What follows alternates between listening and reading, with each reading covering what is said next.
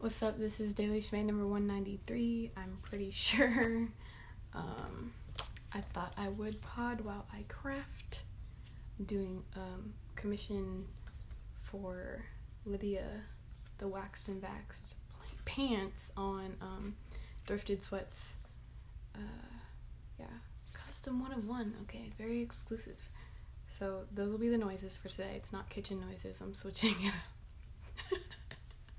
Anyways, the topic of today is it's the difference between liking something and wanting something. And one of the best explanations I got of this was from a book called Aware. Oh my gosh, I'll have to put the author in the description because I can't remember. But he basically said, he changed the word attachment, anyways, he basically said that liking something is knowing that you enjoy it, and wanting something or desiring is an attachment. So to me, that's like my example for myself that like always is very stark for me personally is that, I think in some ways I can seem really cold when it comes to like love or relationships or like flirting or any type of male attention. But I'm not in fact cold. Like innately, it's not that I don't like those things. In fact, I consider myself to be very romantic and lovey. However, I like those feelings. I like to be in love and I like to be in a relationship and, I like to enjoy that feeling. But I think the power, or maybe not power, but the perspective is that I believe that that feeling is available to me no matter what, at any time, forever. That's just how that's what I got from my upbringing, is that my parents' relationship was like, okay, boom.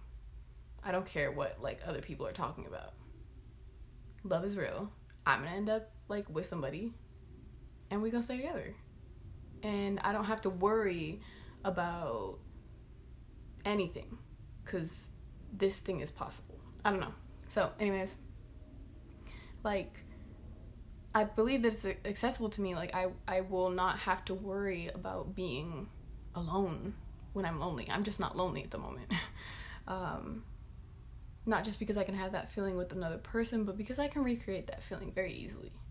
I like love, but I do not need to be in love at all times. It doesn't validate my romanticism. It doesn't validate my ability to have it or the quantity of it in space and society. It's just, I believe it exists abundantly and I deserve it no matter what happens. Like it's I've already accepted it as a part of my reality, so I don't worry about it existing. I mean, sometimes everyone does, but so attachment, on the other hand, would be almost like a form of codependency. Like, the whole Eckhart like pain body idea. It's like this ego lack, this fear where you think that possessions will fulfill something. But if you think that possessions will fulfill something or confirm something or experience it, having an experience, wanting something means you want to have it. So I'm saying possessing the thing, whether it's a feeling or an item, will fulfill something, will ease something, will fix something, which would mean that you feel like something's broken, something is missing, something is wrong, or that you are not whole. So if you think the good feeling from the outside is going to fix or completely complete you, that would be a desire, and that would make not having the thing very painful. And that would also create an expectation for when you have a thing of like it being the thing that solves all your problems, and that's not really how that goes. So with me saying that you think that you're unfulfilled or not whole if you have desires and wants, I think, oh shit, I'm gonna pause. Let's see.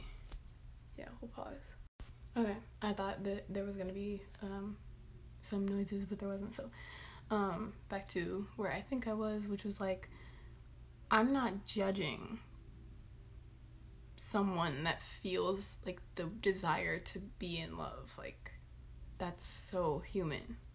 And there's a lot of examples that would make people feel that there's a scarcity of this thing, or like, you know, like if you haven't been present in your relationships, or you haven't had a serious relationship, or whatever the fuck, whatever. I'm not even gonna like speculate on all the ways this got, but point being, I'm not saying, pardon me, that, you know, ooh, you think you're not whole and I do. No, I am not perfect. I am definitely not perfect, and I'm definitely not a perfect person in relationships or love. No. But another facet I think that allows for joy rather than desire is, I don't think that my current state is indicative of my potential as a person in love, or my character, or my deservedness. I definitely don't think that, you know, and that allows me to have grace for myself for not having a thing. So I don't have, you know what I mean? I feel like desire, or any type of like egoic pain, attachment, right, comes from like a self-judgment. That pleasurable thing not only is pleasurable and will fix me, but there's a judgment of like, I don't have it right now. What's wrong with me? You know, that type of thing. So, what did I write here? Oh yeah, so I don't think that the current state I'm in is the whole of my identity. And the example I wrote down was like, we don't see kids struggle to spell and think, yeah, that little motherfucker is doomed.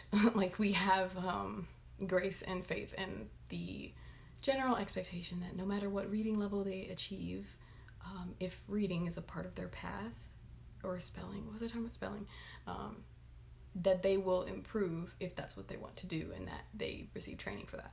So to me, I just know that whenever I am in love, whenever I do want to be in a relationship with someone else, whenever I am open to getting to know people in a in a way that I'm looking for love, I want to be present, right? I want to be able to be present. And then I also trust that I will be willing to learn. I think a lot of people create more tension in their lives by not realizing that we're not always in a good learning space, okay? So if you're gonna get the lesson regardless, which that's how I feel like life comes, okay? It's an experience. If you don't anticipate what mindset you need to be in order to even enjoy the thing, like, it's just not reality. Like, you're not even preparing to enjoy it when you get it. That's the thing about desire, in a way that is like an ego attachment. So let's see, this is my ending. I'm gonna end here, try not to talk forever. Okay, so the words that I wrote down originally when I was thinking about this was enjoyment / like versus attachment / want. So joy, the root of enjoyment, is something that is always around. In my opinion, it is what I think we're usually trying to say when we describe happiness. It is like irrespective, is that the right word? It doesn't depend on your circumstances. Nothing has to happen in order for you to access joy. It is fully available. It's almost, someone said, what is that book called? Solve for Happy by Mo something. Again, I'll have to put it in the description. He talked about how happiness, again, I'm saying joy, but he's saying happiness, is the absence of sadness. It is, which would mean it's the natural state. You know what I'm saying? It is how we're programmed unless something's happening. So babies are naturally happy until they're sick or hungry, or, you know what I'm saying? Like, they have a lack. Okay, suddenly I have a need. I need it fulfilled. I'm going to be unhappy. I'm going to be fussy. I'm going to, you know what I mean? We learn how to do that because we need to survive. And that's like dope. Love it. Love babies for that. They never question whether they deserve all the things. So with that being said, if the natural state is happiness, and in my interpretation the natural state is joy, it doesn't, you can love things from afar. You can love life even when your life is shit. And I think that if we're programmed away, right, if happiness is our default state, if you can wrap your head around that, that would likely mean, especially since we are very holistic beings and we're finally ready to accept that, we are optimal in our performance and our function. We've been set up for success if we can always tap into our homeostasis. That's what our body is trying to do all the time. That is often why we crave stability, right? It creates an environment that can allow us to perform optimally, which we all have a natural desire to do. It's not just capitalism. I think it fuels it, of course. Like dying, not being able to afford food, like that sucks. So we don't want that. And we act out of that thing, but humans also naturally try and grow and learn. That's the thing. So, ow, I really think I might have pulled something. This is terrible. Okay. Complaints. All right. This is the end, I promise. What I write down. I'm just going to read what I wrote because I don't have time for this. I do have time for this. I'm not trying to make you feel unimportant. Phone people. I said, when someone mentions a food you like, do you feel a sadness that you don't know when you're gonna have it again, or you miss it, or, you know, that kind of feeling of like, damn, that food is not here right now, that like I want it? Do you feel that thing that is like it's colored in love, like it has a label that says like, oh, I like this, but there's a sadness that you don't have it in front of you? And this is why I like music, because I almost feel like you can slip into a feeling, especially if your, you know, imagination is open to it and you're available for that. You can slip into a whole entire feeling, such as love, like being in love, and then slip out. It's like a pool, you know? It's literally just tapping in and tapping out, and I think that is so cool. That's also why I like aesthetically pleasing things. That's why I like to control the aesthetics of my environment and self. Obviously that's a control thing, so there's some healing that needs to be done there, and overcompensation. Damn, I really fucked my, okay, I think I might have fucked up the traps, guys. Okay. But basically this is something I've known about myself, that like I enjoy curating my space to help me tap into feelings. You know, I want, when I sit down to like watch something, I think this is very common too. When I sit down to watch something, I want all the snacks lined up and like everything's at the proper temperature.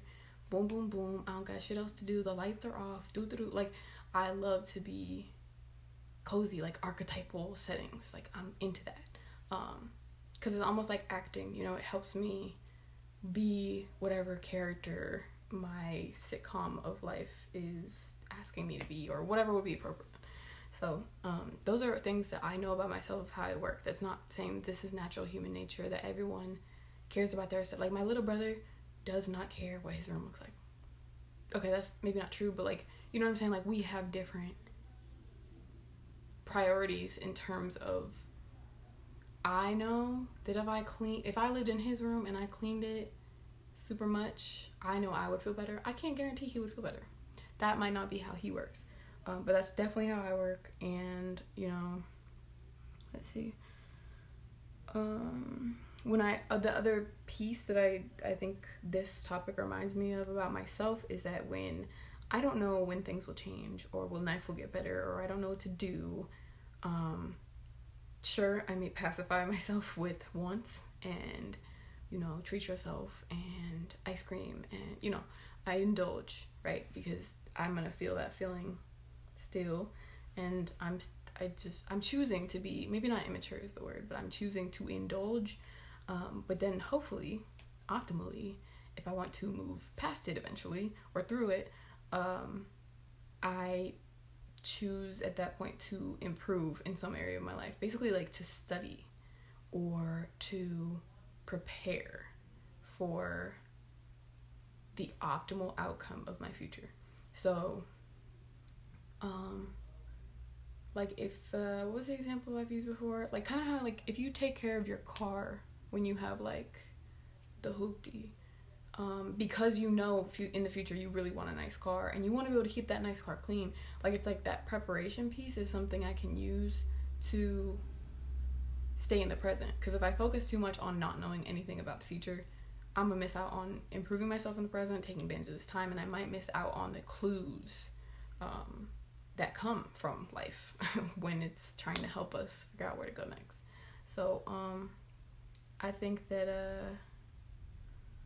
it also means challenging myself when I don't know what's going on, doing challenges, like tackling things I avoid, so phone calls, cleaning my room, you know, mindfulness, like meditation, getting back into some sort of practice is usually a thing. I'm a Virgo North Node, so routine.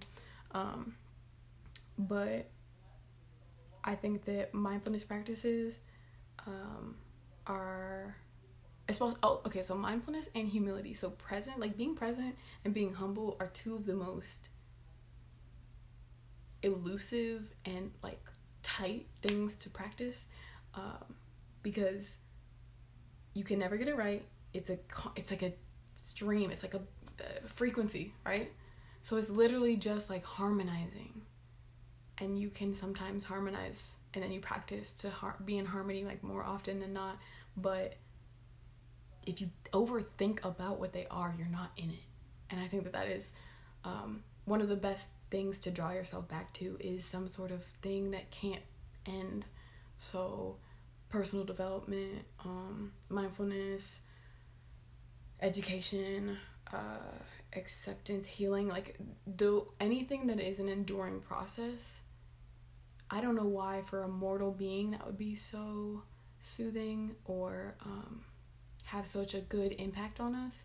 And maybe that comes down to the whole spiritual being having a human experience thing where we're connecting to the infinite part of ourselves. I don't know about that, but that's an idea, possible. But that sort of whatever it's what our body is doing. That's why I love fractality and like the anything by Nassim Haramein. I don't know. But because I believe that this world is so fractal, and that's been true for me, and that's helped me. What are all the things I admire, what do they do? Okay, my body, like the human body is really fucking cool, right? What is it doing? Attempting homeostasis at all times. That's what it's on. It is coping. The body just be coping. Do you hear me? Everything is just like sustain life, you know, and we give it all the, like, you know, the environment, but also our actions give it all the stimulus to react to. So same with ourselves, and that's kind of where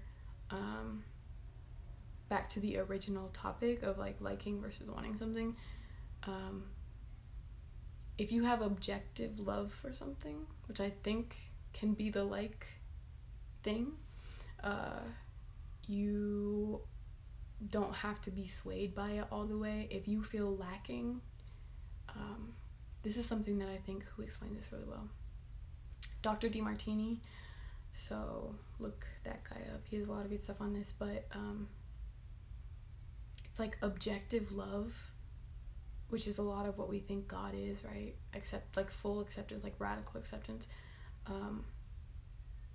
appreciation for the things you like versus needing them around you.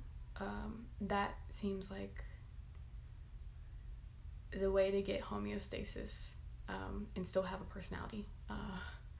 That seems like honesty and authenticity. That seems like what babies would do, you know? Like, oh, I enjoy that thing. No, actually, babies be really greedy. I don't know where they get that. I don't know. But I think that's it. Hopefully that makes sense. I just feel like this is really long, isn't it? Let's see. Yep. Ew, gross noise. I didn't mean to do that mouth noise. I just kind of... It was like an oh shucks moment. Anyways, whatever. Bye.